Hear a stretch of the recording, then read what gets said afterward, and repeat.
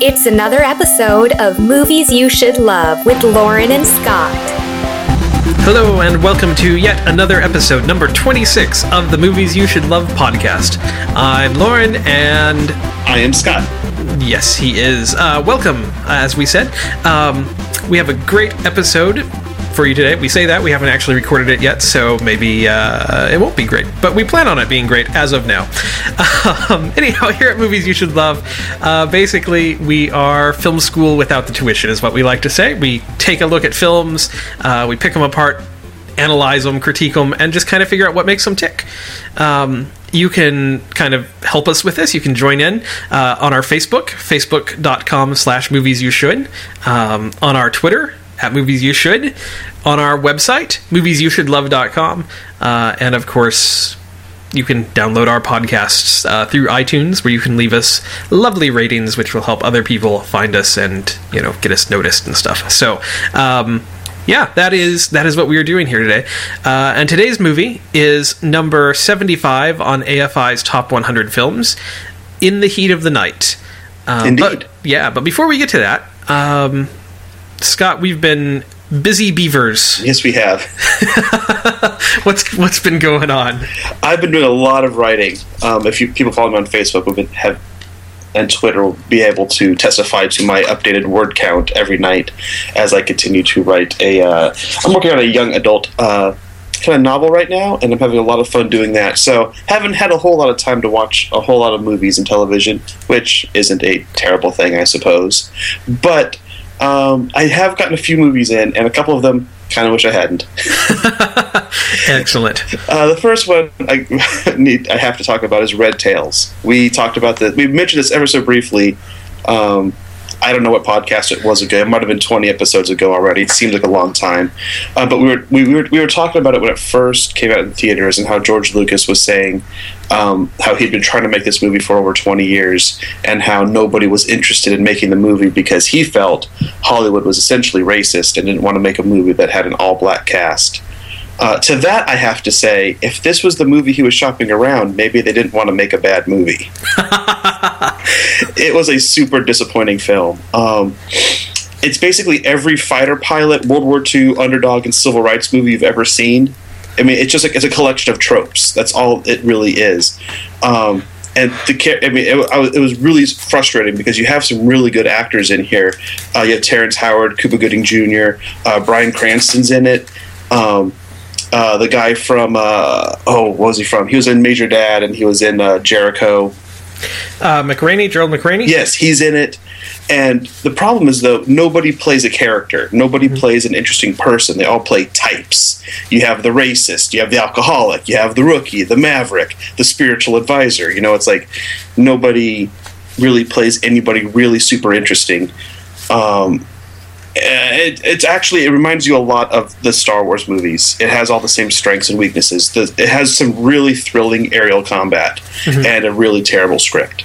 And so when they're not fighting in their planes, you're kind of subjected to some really dreadfully long, boring conversations about nothing in particular is the frustrating thing, because nobody is playing a character. And so like every scene is like we're going to talk about this now, but you don't care because you're not rooting for anybody. There's like not really one focal point of the film. It's this whole squadron of people, and considering the subject matter and what's going on, it could have been an amazing movie, and it fell flat all over the place. So I mean, it comes to the point that even when the dogfights are cool, you don't really care because, again, you're not really rooting for anybody. And go watch Glory instead.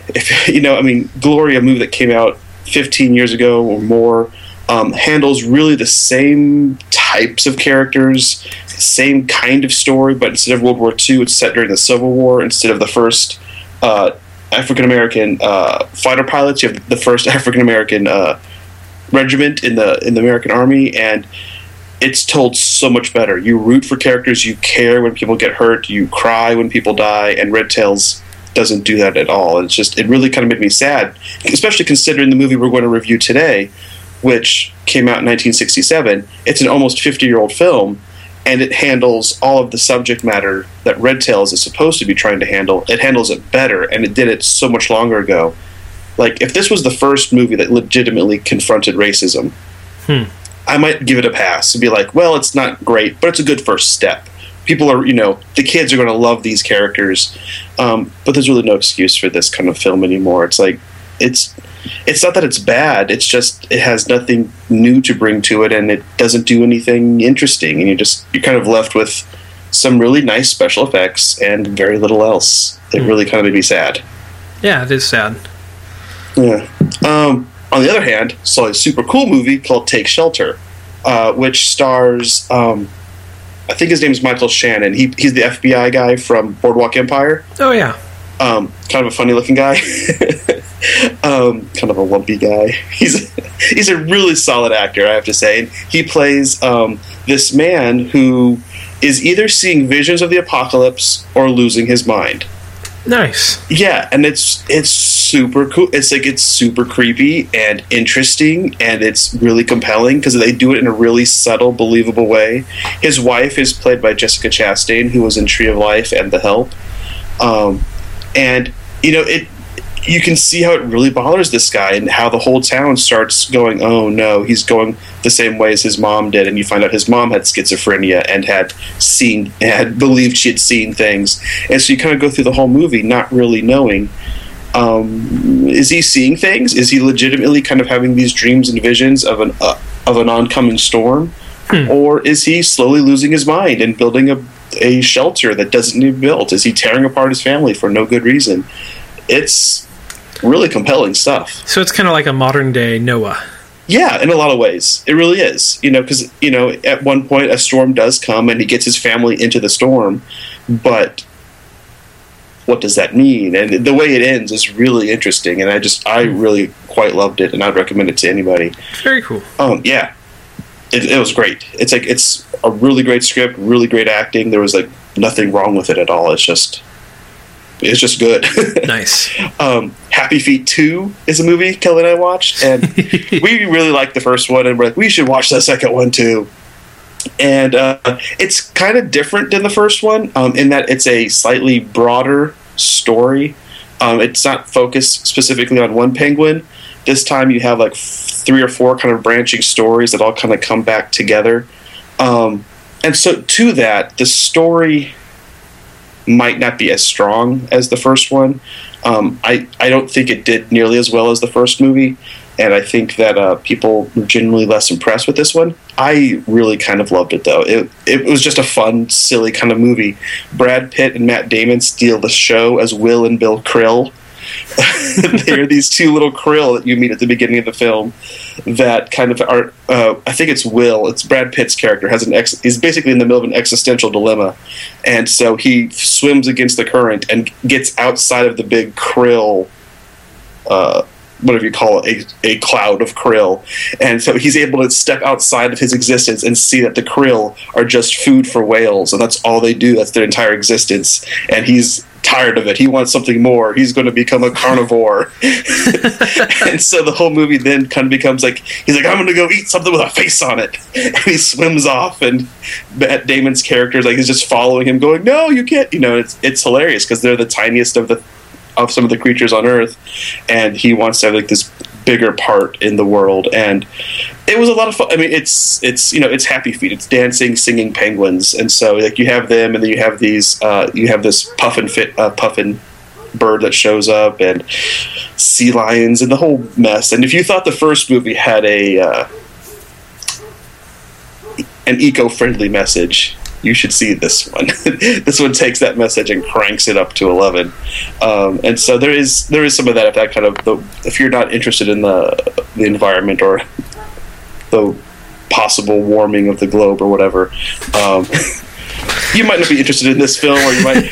It's one of those strangely polarizing conversations that some people are really turned off by, other people really like, and so that might play a factor into whether or not you like this film, because that's a big part of this movie. It wants to be part of a conversation, but it was fun. I was laughing out loud throughout it. I mean, there was some really solid jokes and scripting, and really, really enjoyed it, actually, despite it, it might technically be a weaker film than the first one. I think I enjoyed it more, though. Nice. So, yeah. Last thing, I'm actually only halfway through this. It's Titanic, written by Julian Fellows. It's the 4-part miniseries that aired in Europe and in America to celebrate the 100th anniversary of the Titanic. And I've been wanting to see this for a while now because it's written by the guy who wrote Downton Abbey. And so it's like, well, let's see his take on Titanic. And I thought this might be something you would be interested in, considering your love of James Cameron's Titanic. Oh, you know how much I love James Cameron's And so I was like, well, let's see this guy. Here's somebody who really seems to understand early 20th century class systems, and let's see how he approaches the topic, especially spread over. It was a 4-part miniseries, and each episode's like a solid hour, it seems. Mm-hmm. I'm only 2 episodes in, so I don't know if I want to completely comment on it, but what I will do is post a little bit of a review in this episode's page on our website. But so far, I'm intrigued. Because we watched the first episode last night, and it was actually kind of disconcerting and disappointing. Kelly was like, well, you can watch the rest of this. I don't need to see the rest. And I kind of had this feeling this must be what Julian Fellows decided to do with it, is that every episode is told unchronologically.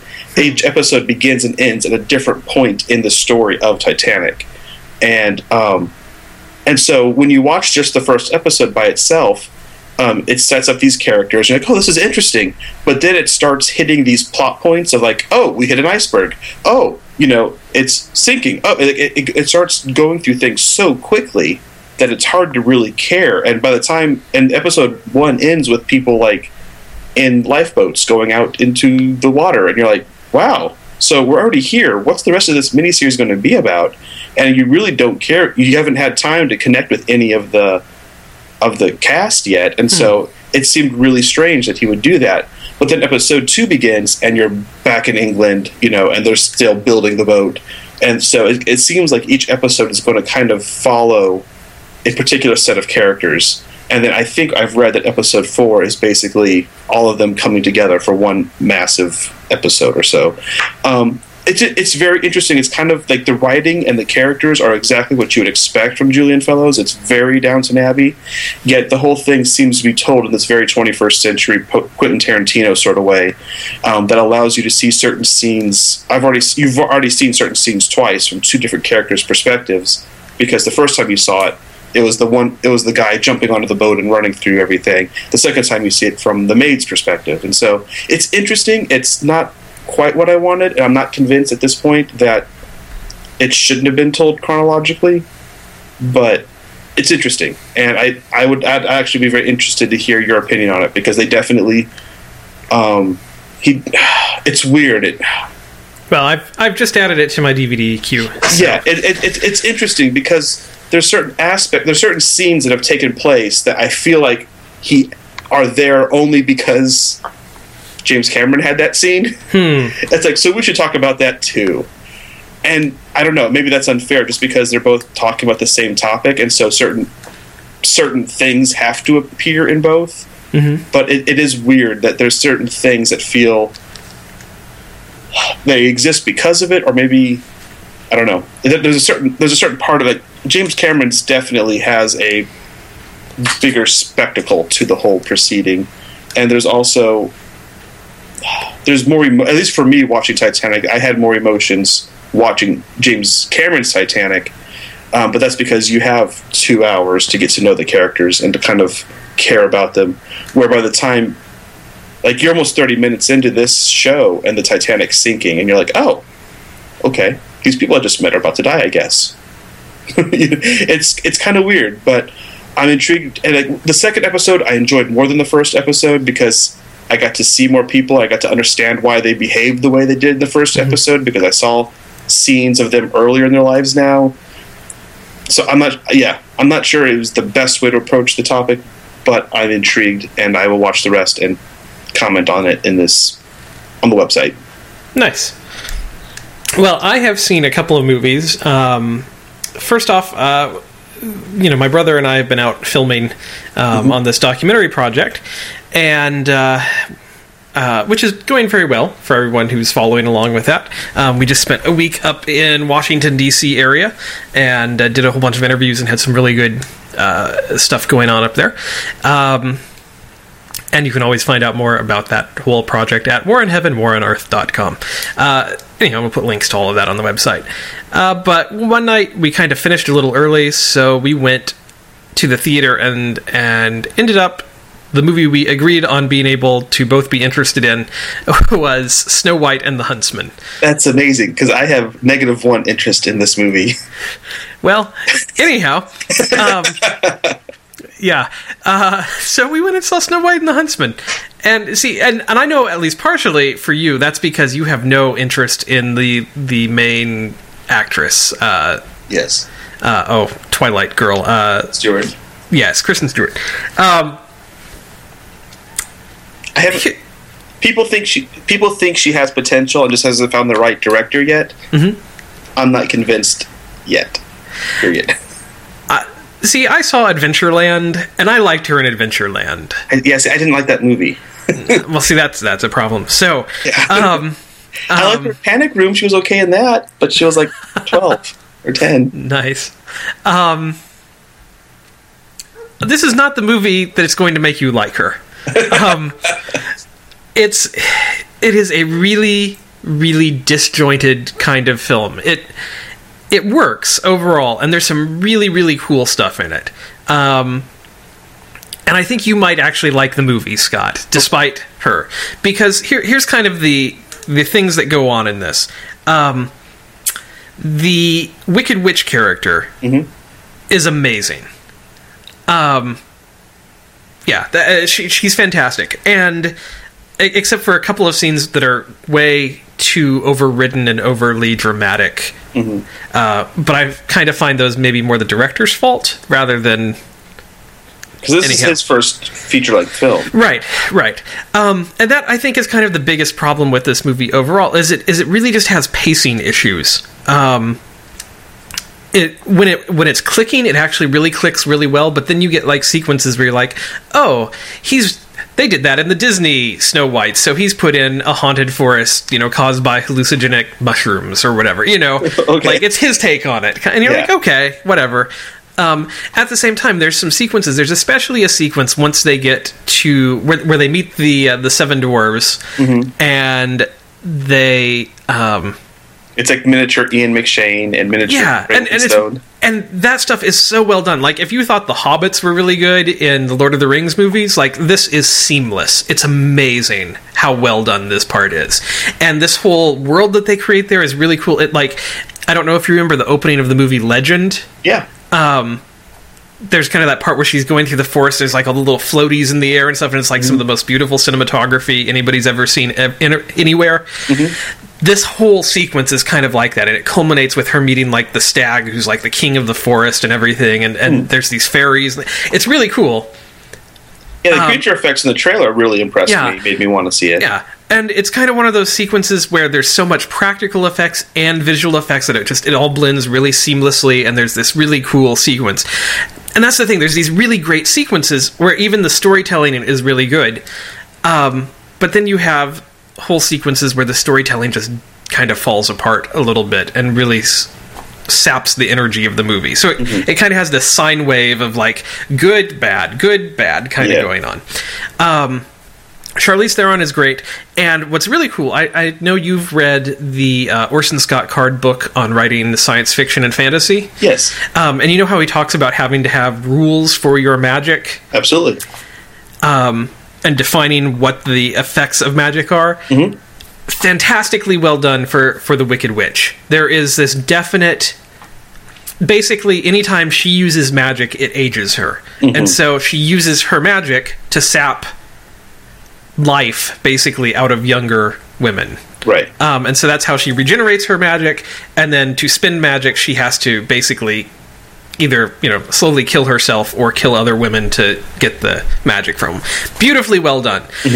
The problem with the movie is that Kristen Stewart's Snow White is set up as kind of a blank canvas, but at the same time is stated that she is a magical person who will bring balance to everything. That's a great review of Kristen Stewart. She's a blank canvas. And there is no explanation of what her magic is. So you have a really, really clearly defined magic for the Wicked Witch. Is it a setup for a series of movies? Is it supposed to be like part one in a trilogy or something? I don't feel that it even could be. I mean, there is elements of that, because there's a love triangle that's introduced, but at the same time, never really fulfilled. Okay, but there is a conclusion then at the end. Yeah, there is a conclusion of sorts. It's the ending conclusion, not to spoil anything, is kind of, well, I'll spoil everything probably, but not really. It's technically Snow White. I assume it ends the way all Snow White tales It does.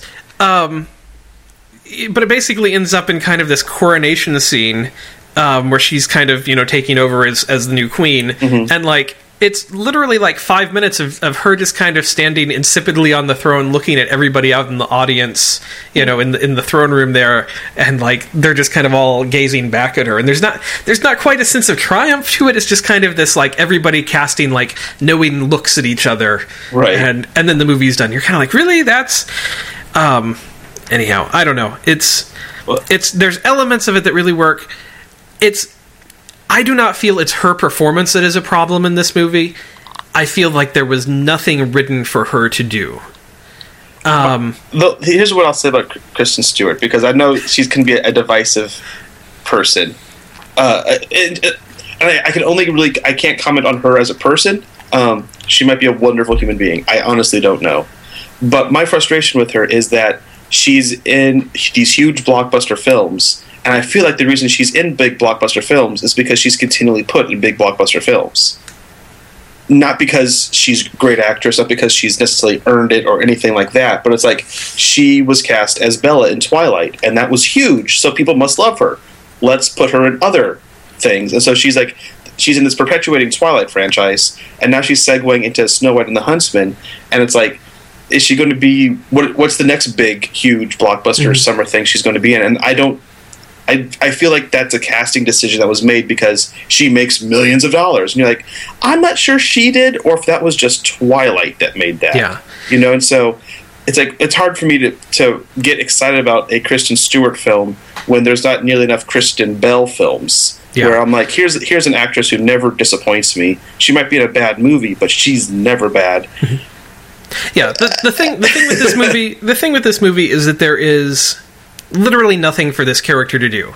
So it could have been Kristen Bell in it. It could have been Kristen Chenoweth in it. I mean, anybody. Any Kristen could have been. Any Kristen could have been in this movie, and this character would still have been pretty much as flat because there's just nothing written for this character to do. Everything she does is a reaction to everybody else, and so the real main character in this movie, despite this being Snow White and the Huntsman, is the Wicked Witch. And so if you're going into this movie to watch Charlize Theron, totally worth it. And the rest of it is kind of interesting. Yeah, that's kind of what I will say about it. It's not a bad movie. It's just not fantastic either. It's got some really good sequences. If you like a good kind of fantasy fairy tale kind of thing, this will work for you. If you like Legend, despite all of its flaws, this kind of is in that same category. There's a lot in Legend that I like. Yeah, but at the same time, it kind of it doesn't quite work the overall. It doesn't quite work the way you want it to, and this movie kind of does that same thing. So I'll probably check it out either at the cheap theater or when it comes out on DVD or Blu-ray. I definitely will.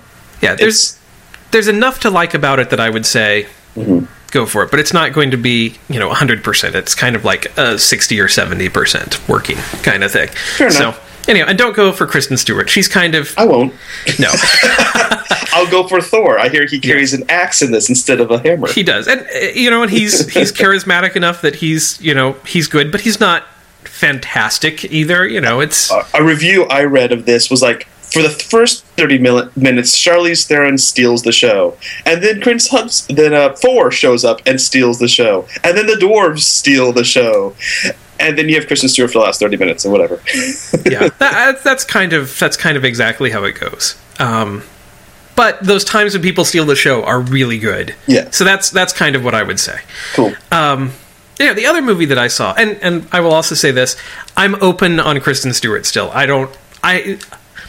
don't feel she's done anything yet where I can make a judgment on her. I don't hate her like I hate Channing Tatum.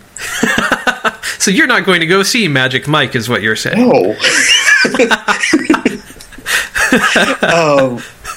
But I'm waiting to be convinced. Some Yeah. people still hold out hope, and I think a lot of those people are people who did like Twilight, and because they seem to be the ones that go, I think if she has a good director, show me. Yeah. I'm willing. I'm always willing to change my mind. There was a time where I hated on Brad Pitt, just because I felt like he was a pretty boy. But then I started watching his movies, and I went, oh, hello, Yeah. I get it. Yeah, that's kind of what I would like, because And so it might just be the right project needs to come along. Because honestly, when you're in a blockbuster, a lot of times you don't have a lot to do because there's so many opinions, so much money being thrown at this thing. All you really get to do is sit on a throne insipidly. yeah, no, exactly. And I go back to Adventureland. The movie itself was kind of okay, whatever. I thought she was good in it, and I thought the main dude, Jesse, what's his name? Eisenberg, yeah, he's really good. And then he went on and he did Social Network. This is true. And you kind of went, okay, yeah, this is a guy who has potential. Yeah. I'm waiting for her Social Network. Fair enough. And hopefully it will happen. If not, then she'll never get there. But, like I said, I don't hate her. She's just she's just not a draw for you. She's a neutral factor for me. It's like, yeah. If anybody else, if a no name was in there, I might be more interested because this is his first film, but this guy has directed some really awesome Halo commercials, which sounds silly, but it's like the Halo commercials he directed are awesome. Yeah. And so it's like, oh, here's possibly a new fascinating director with a cast I generally like. I'm supposed to root for this person? Yeah. But cool. Anyway, sorry. Yeah. Derailed from your other movie. So the other movie that I saw was One for the Money, which is... Well, that is the next book, I believe. Is it really? Yeah. Anyhow, it's based on the Janet Ivanovich, Stephanie Plum novels, which I know are huge. My wife loves the novels. And so this is the first movie. Who knows if there will be a second or not. I don't actually know how the box office for this did. Basically, it was okay. It's relatively humorous and kind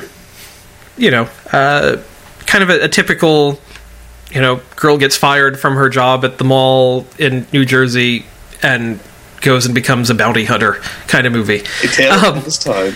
Yeah. So it's pretty decent. It's not going to blow anybody away. It's pretty standard fare, but at the same time it's solid, and if you're looking for kind of a fun crime movie with a little twist on it, this will be better than a lot of things you can watch. You could see this maybe becoming a movie franchise.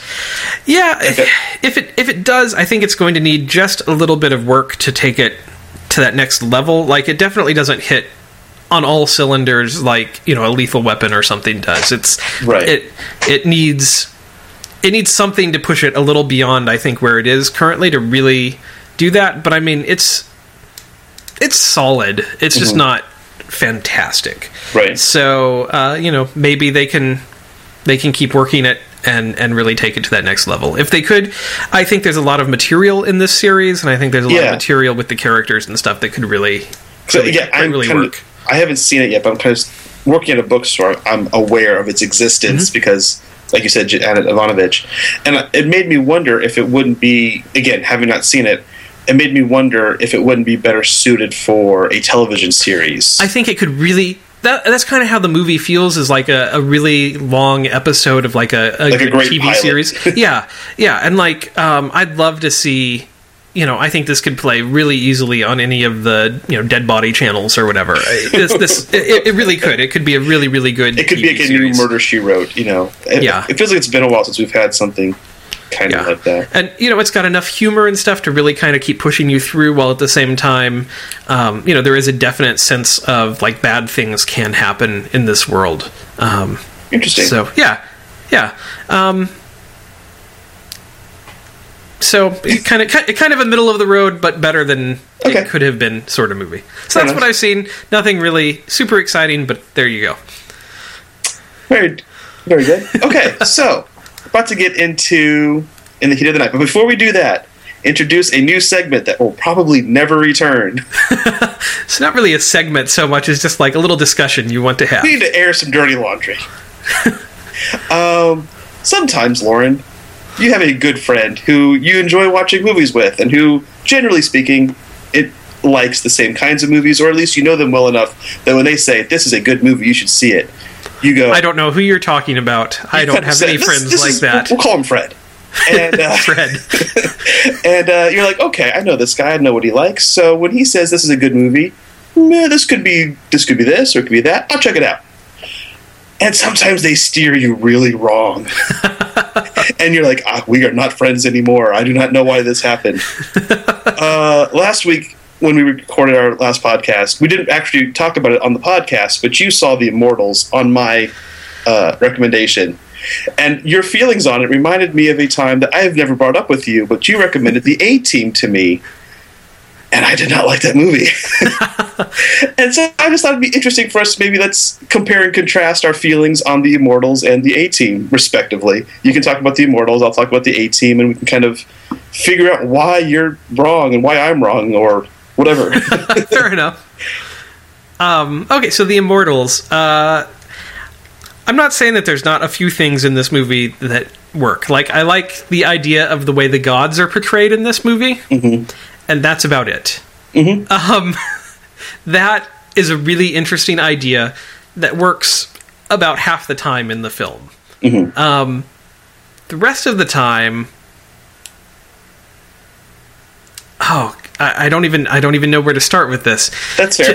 To me, the rest of the movie is poorly written. I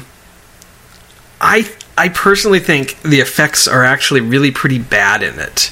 I like a lot of the stuff that the director has done in the past with effects, and somehow in this movie, it just didn't come together for you. Like, I feel I can see the green screen every second that there is an effect shot on the screen. Mm-hmm. And the acting, if you can call it that, is really, really bad overall. There's so much I do not like about this movie. And some of the direction, like, there's so many elements in this. Like, they take the concept of the Minotaur and relegate it to like a 2-minute fight scene. Yeah. There's so many missed storytelling opportunities that the story that they end up telling is, you kind of wonder, like, why this is the story they ended up doing, because it's so much is missed in what they could have done, and what they end up with is, like, not worth the journey to get to what you end up with at the end of it all. I don't know. I can keep going, but I feel like that's a lot of really big stuff right there. I think honestly, I think you're dead on. I think the reason I liked it was because of the gods. Because I feel like there's been a trend in video games and movies in the past 10 years to either take the gods out of the story, like we saw in Troy, where we're going to tell this story, but we're going to take all this supernatural stuff out. Or you see gods being basically killed or beat up by a mortal. You're kind of like, this doesn't... Kind of like God of War kind of thing. Exactly, and that bothers me a little bit, because I think the gods, Roman, Greek, Celtic, Hindu, are a very fascinating story. And so I really like the idea that this almost seemed to try to be a throwback to the original Greek concept, which is like, if you challenge the gods, woe be to you, Yeah. And so, like, I liked it when the gods did show up and how they would just, it's very gruesome, but no human could stand up to them. I really like that. But you're right about everything else, honestly.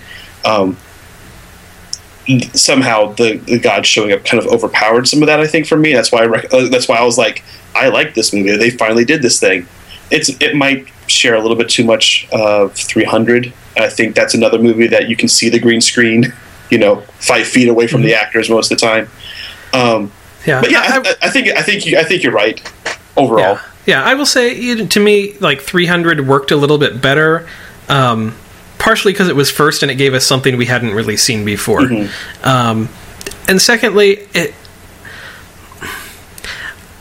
to me, I felt there was a reason for doing it with 300. Like 300 was a specific story based on a specific set of material. Right. That was very specifically trying to tell a story in a certain way. Yeah. And so even though you can see the green screen, it's an artistic choice. Whereas I really feel with this movie, and, you know, to some extent, you know, we can get back to Spartacus and some of that kind of thing, it's because they're doing it not because it's an artistic choice to do it, really, but ultimately it's because 300 was successful. It's still a lot of style substance. It's your Kristen Stewart problem. Yeah. Applied to a style of movie making. That's fair. You know, and I'm not saying it's not a style that can't work again, but it needs to work for a reason. It's kind of like all those movies after the first Matrix movie came out that started doing bullet time and didn't need to, and you're kind of like, why are you doing bullet? Oh, because you can. That's right. Yeah. And that's kind of what happened here, I think, for me. It's, you know, today, you know, several years on, 12 years on, whatever it is, from the first Matrix, there's some really, really cool, really advanced ways people are using bullet time in movies. I mean, just look at like the last Sherlock Holmes, that scene where they're like running through the forest and stuff. There's some amazing usage of those original concepts of bullet time that the Wachowskis did back in The Matrix.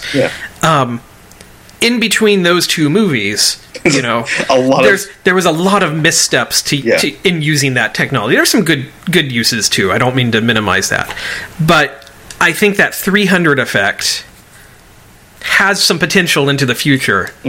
I think we're still in that misstep phase right now, where people have not figured out that they need to use it for an actual purpose rather than just kind of making a cool look. That's fair. So I think that's completely fair. I remember talking to you once. Go ahead. Oh, and I was going to say, I'm glad you recommended The Immortals to me. Like, I didn't like the movie, but I'm glad I watched it. Okay. So I want that on the record as well. Like, it's one I'm glad I have seen so that I can... It taught me a lot of things not to do. It's kind of like a little chapter or footnote in the history of film. You kind of go, here's another example of this growing trend kind of a thing. Exactly. So you and Brandy went and saw a movie one summer, and you came back and said, you have to see this. It's like a really funny, smart action film. You used the word smart, which floored me, because I'm like, this is the A-Team. I should see this.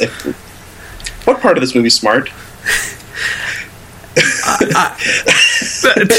To me, it was a smart film in that the humor in it all required... not all. I mean, there was definitely some levels that didn't. But it definitely required a certain amount of processing what was going on, and there were layers to what was happening humor-wise, to me. I can see that. The only part about this movie I really liked was Liam Neeson. And even when I say Liam Neeson, I really mean like the first 15 minutes I thought was a lot of fun. I was like, I think I'm going to like this. But to me, it quickly just devolved into a very loud, very easy to predict film. And when the villain is somebody I can't take seriously, because the villain literally at one point goes, this is just like playing Call of Duty, when he's controlling some kind of drone. I was like, it's not hard to outsmart this man. This is a man who's comparing his real life work to playing a video game in an excited way. And if I can't take the villain seriously, it's hard to take like these four men who are having to come together to outsmart him. You're like, It's like everything kind of gets downgraded when you don't have a villain that you can be really truly menaced by. I feel like he would have been menaced by, shoes that don't have Velcro. And so it's like, of course BA and Liam Neeson are going to be able to take care of this guy. That being said, I did think there was some good comedy. I liked the guy from District 9. I thought he was funny. I thought Liam Neeson was pretty great, especially in that opening sequence. But it kind of felt like there was like this opening cool sequence that they kind of came up with, and then like, we need to really do a lot of nods to the old show, and then it just kind of became this really loud, kind of dumb action film that kind of ends with this, don't worry, there's going to be an A-Team 2. And I was just like super not interested about an hour into the movie. Well, I'm sorry I steered you wrong. Honestly though, like, any movie that has a tank that that is falling out of an airplane that they readjust in space by firing the cannon. That was the worst. That was the worst. See, to me, that was like the epitome of why this movie was fit. It went from a level. It went from interesting to cartoon so quickly. That's a cartoon sequence. That is yes. That's what I loved about it. Is it took like this concept and went like all the way with it, rather than keeping it in a believable territory. I liked the cartoon element of it. And honestly, maybe it was my expectations that tainted it. Because I don't know, when someone says it's a smart action film, the movies that I go to smart action films are things like the Bourne movies, even Taken, and maybe the first Die Hard, where I think they're very well plotted, very well thought out action films. And so someone was like, dude, this is a live action cartoon that is so awesome. They have a tank that is able to fly by shooting shells in various directions. I would be like, oh, that sounds ridiculous. Yeah. I'll enjoy this. See, I would say smart in the way that like a Looney Tunes cartoon was smart, not smart in the way a Bourne movie or even something like a Arrested Development or something. Like not those directions. More like Looney Tunes, where like Acme products go wrong and explode in funny ways. Right, and you know why and why that shouldn't work, and that's part of the comedy. And right, okay, that's fair. It just was not what I was expecting, and so because of that, I've just always, every time I see it at a store, I just kind of glare at it. I'm like, "You're not a smart film." Well, smart may have been the wrong word to use. I do apologize for steering you wrong. No worries. I clearly have steered you wrong from time to time as well. And we won't even bring up Robin Hood. How dare you, sir. Libertarian is a flaw.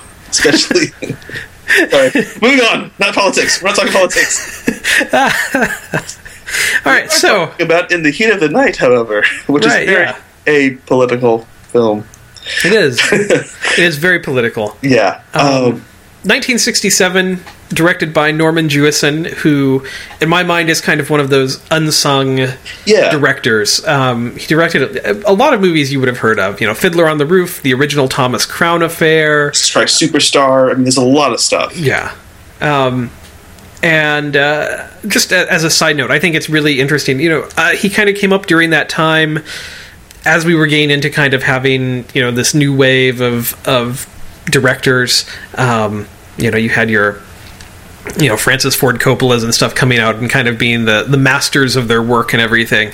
And I think Norman Jewison did it all kind of. He made a lot of really good movies kind of during that same time period, using the studio system, whereas a lot of people were kind of fighting that system. I don't know. That's kind of my take on it. No, I think you're right, because I think he is somebody that should be more noted. Because when you see his name, you kind of go, oh, I know that name. I know that guy. And I was looking over his IMDb page earlier this morning, and I was like, I have seen most of this guy's films, and it's not. But he doesn't stand out, like you said, like a Coppola, like a whoever else. Because he was working within the system, and not that he was like a studio director, but he kind of was, and so. Yeah, kind of like Pakula, as we were talking about a couple of weeks ago with all the lots of movies everybody has seen. Yeah, but you don't really think about him as anyhow. Just a side note. Yeah. So In the Heat of the Night is about, according to IMDb, it's an African-American detective is asked to investigate a murder in a racist southern town. And that's it in a very, very broad nutshell. It's, to me, a lot more interesting and nuanced than that, though, because at the beginning of the film, you have the discovery of a dead body in this kind of sleepy little town. I believe it's in Mississippi is where they kind of are supposed to set it. It was shot in Illinois, I know that, but that's neither here nor there. A body is discovered one night, and immediately they start, trying to find the killer of this man because the body's still fresh. The man must still be around. Police officer finds a very well-dressed black man sitting at the train station, and they arrest him very roughly and just, without asking any questions. They just immediately assume that this man is clearly the killer. He's a black man out at night. He killed somebody. Lots of money and stuff. So, exactly. And so they take him into the station, which is one of my favorite scenes, where they start emptying his pockets and asking him questions. And at first, they're not really. They don't really take him seriously. They're treating him like he's a murderer, and then they discover he's a police officer from Philadelphia, and it changes the whole course of the film, and it changes their relationship with him, and they don't know what to do with him at first, and. But then he ends up becoming involved in this investigation of trying to figure out why this man was killed, and kind of becomes a murder mystery. But the murder mystery really is just the story structure on which a conversation about racism and prejudice is kind of interwoven and kind of hung on this kind of this frame, which I found very, very fascinating. We were talking before the podcast began that this is my favorite scene, that what I just mentioned, where when they first discover he's a police officer, because it was the scene where I was really led on, where the audience discovers that there's going to be a lot of nuance to this conversation, because already you kind of go, oh, this is going to be a movie about racism.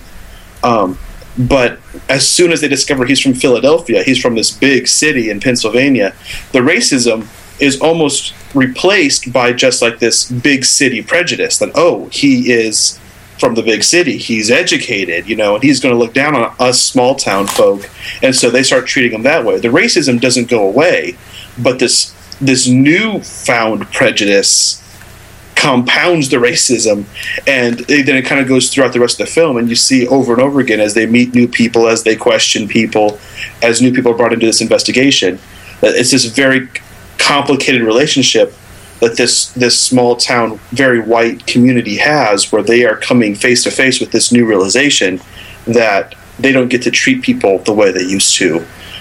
They're living in a new world where black men are going to not only be more educated than them, but they're going to be making more money than them, and they can't talk to them like the previous generation did. They can't treat them the way they did.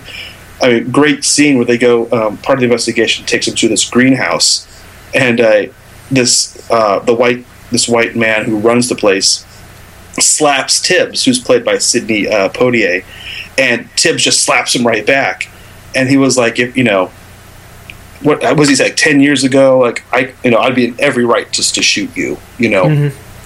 But he's powerless, and Tibbs walks out, and the man just kind of turns around and kind of breaks down and starts crying because he was humiliated and nobody did anything to protect him, and he felt like he was in his right, but he actually knows, I don't have that right anymore. I am the previous generation. I'm this Luddite who has to kind of accept the new change in this new world I live in, and it's kind of a scary place for him. Yeah. Yeah, I don't actually know what else really I would want to say. I mean, you just summed up so much of my feelings about this movie. No, it's very powerful. Sidney Poitier does an amazing performance in this. Everybody is really good in this movie. Mm-hmm. And it's definitely a movie that I feel is very much a time capsule of a specific time in America. You had written down that this came out the year before Martin Luther King was killed. Yeah, because this movie won 5 Academy Awards, and I believe I read that the actual award ceremony was postponed a couple of days due to the death of Martin Luther King. Like, it happened. I mean, this was right in that frame of this volatile civil rights movement and the feelings that America was having in dealing with these issues. Yeah, and it's so it's.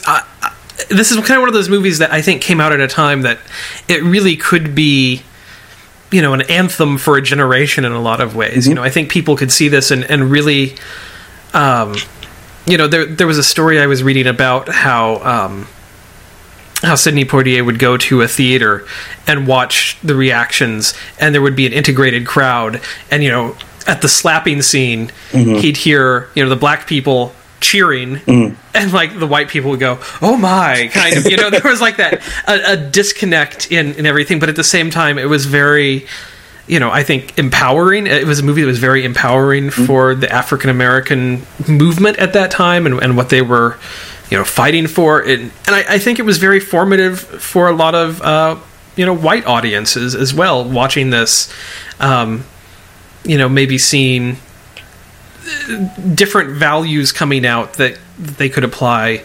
During some of the civil rights upheaval. Absolutely. There's a scene kind of late in the film where it might be viewed as kind of heavy-handed, but it worked I felt like it was very effective. After several conversations, the sheriff of the town, I think his last name is Gillespie. Is that his name? Something like that. The head sheriff, who was so close-minded and racist at the beginning of the film, they have this conversation, and Tibbs he vents and he goes, "Huh, you really are just like us, aren't you?" It's this recognition of that we are all humans, we all have this, and you can see how his worldview and his life has changed due to these 24 hours he has spent with this man who he never would have considered. So yeah, I think they treat the subject very well, so that I felt insulted. Like if I went into a town and was treated this way, I would be incredibly offended, and you can see that, and you feel that. It's handled very nicely. Yeah. It's also kind of one of those things, the suspects kind of, for the murder kind of shift a couple of times during the movie, kind of who is expected to be the bad guy. And there's interesting moments where like people end up fighting for people they never would have stuck up for before. Right. And that's kind of a really interesting thing as well, is kind of this concept of, even people who have maybe had differences in the past or who, have not seen eye to eye on equality or racism or anything, still kind of have this professional duty to each other, or this, the truth or the concept of what is right can still win out even for people like that. So that's just there's really big themes at play in this movie, all kind of grounded in a interesting yet fairly standard murder mystery. Yeah, concept. Very believable. And even some of the other subjects that get approached in this are handled very interestingly. When you kind of find out what's at the root of this murder, you can kind of understand why people are behaving that way. Everything feels very real, very believable. They have a very real world setting. It's not like this big, corporate story that you can't quite relate to, but you feel like something that it doesn't feel like a soap opera. When you find out what's really going on, you go, yeah, people would be upset about that. People would kill over that. That's it's very interesting. Yeah, and I think that's kind of one of the big things about this movie is it really tackles these big issues in a believable, relatable, character-driven and story-driven sort of way, where everything just kind of works, and the performances are allowed to carry the story. Yeah. Kind of unlike some stuff that we've talked about earlier. Yeah. I don't know that I have much more to say about it. There's other little bits of trivia about it, it's a solid film. It's something that it is a bit of a time capsule, but it completely holds up. It's a movie that could be made today, but it really needs to be set in the 60s if they made it today. It's like everything about this movie is kind of perfect for when it came out, what it handles, what it does, how it handles the mystery, how it handles the investigation, the character work. There's nothing that needs to be changed or improved upon. Yeah. Yeah, exactly. I mean, that's kind of my verdict, is I would say, go in looking at it as a time capsule. At the same time, the themes in it are still incredibly applicable to today. Stuff, racism has shifted a little bit in this country. I don't think it's entirely as blatant in some ways as it is in this movies, and in other ways it is entirely as blatant. It's shifted the way it works a little bit. So it may not be a one-to-one correlation to the way things are today in this country. Yeah. But that said, the themes and the larger conversation is exactly the right conversation to be having. And the questions it raises are still the things that we need to be asking ourselves today. And it's a great movie, and I would say well deserved to be on this list. Absolutely. Okay, maybe people have already seen this, Lauren, or they are looking for other movies in this vein. Because honestly, when it comes to other suggestions, I kind of feel like, no, just go watch this. This is a great movie. This is a great example of everything, of every kind of genre that this could fit into. This is a great example. But what are other movies that are like this or that are worth checking out on this conversation? Yeah, there was actually a couple of sequels made to this movie, but the next one in the series is called They Call Me Mr. Tibbs. And does it star the same actors? Yeah, it still has Sidney Poitier in it. I think it still has the same detective. I could be wrong. It's been ages since I've seen it. I honestly didn't look it up before writing this list. But it's kind of a follow up to this same character. So if you liked the characters in this movie, more of the same. Yeah. Sidney Poitier was also in another movie, similar time period, kind of in the 60s there, Guess Who's Coming to Dinner, which also had Spencer Tracy in it. And it's basically kind of breaking some other racial barriers. It's a story of this girl who brings her boyfriend home to meet her parents.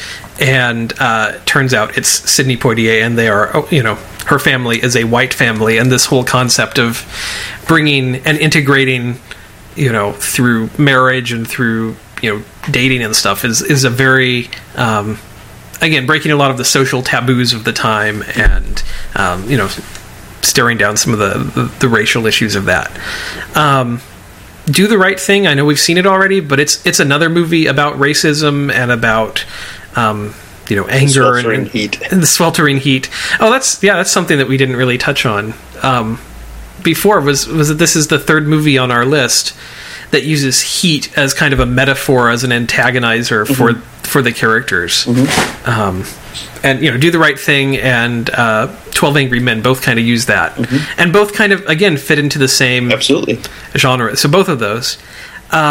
Fiddler on the Roof is a Norman Jewison movie. Yeah. If you want to go see something else that he's done, also kind of deals with some of the same things, because you have kind of this Jewish versus the Jewish people versus the Russian government. So there's still some of these same overtones in it, while at the same time being a completely different big musical, which is one of my favorites. Yeah.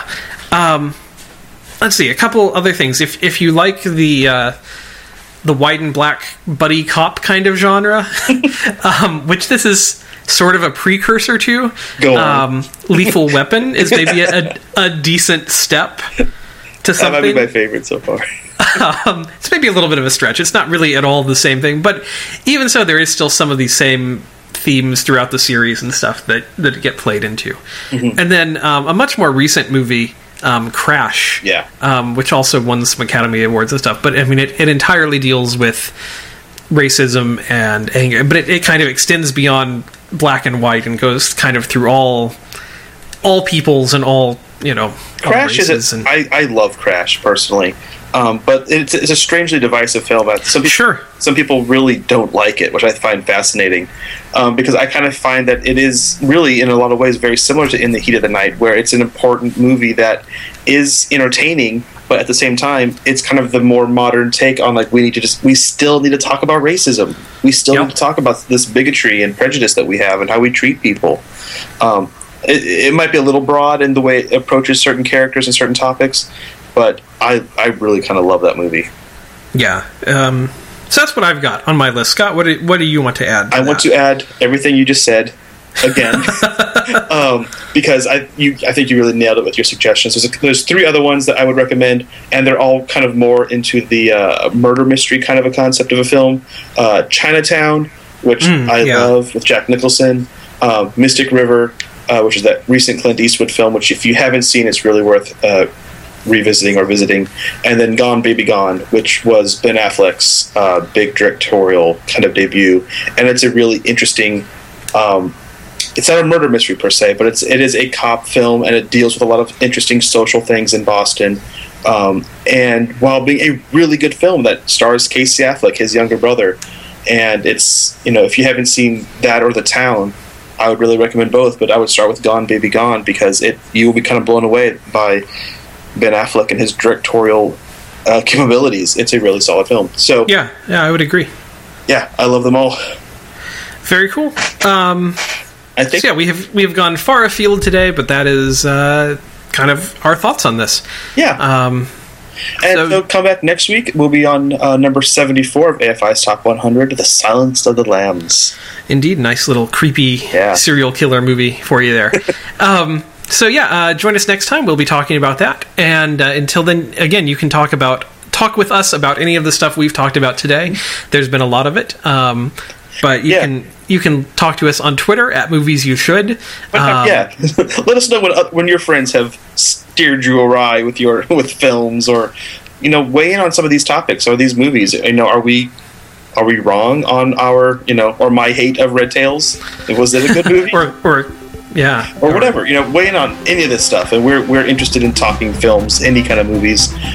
We've been getting a lot of followers there on Twitter who have started chiming in, and it's fun to see, and we love it. And there was a particular tweet the other night that really kind of made my night. So thank you, everybody. I think, So Twitter, Movies You Should. Facebook.com/moviesyoushould, and of course our website, moviesyoushouldlove.com. Any of those places, great places to join in the conversation with us. Find us, weigh in, shout at us, whatever. Yep. So, all right. So until next time, we will say goodbye and keep enjoying watching movies. Yeah. You've been listening to the Movies You Should Love podcast. Join in the conversation at moviesyoushouldlove.com.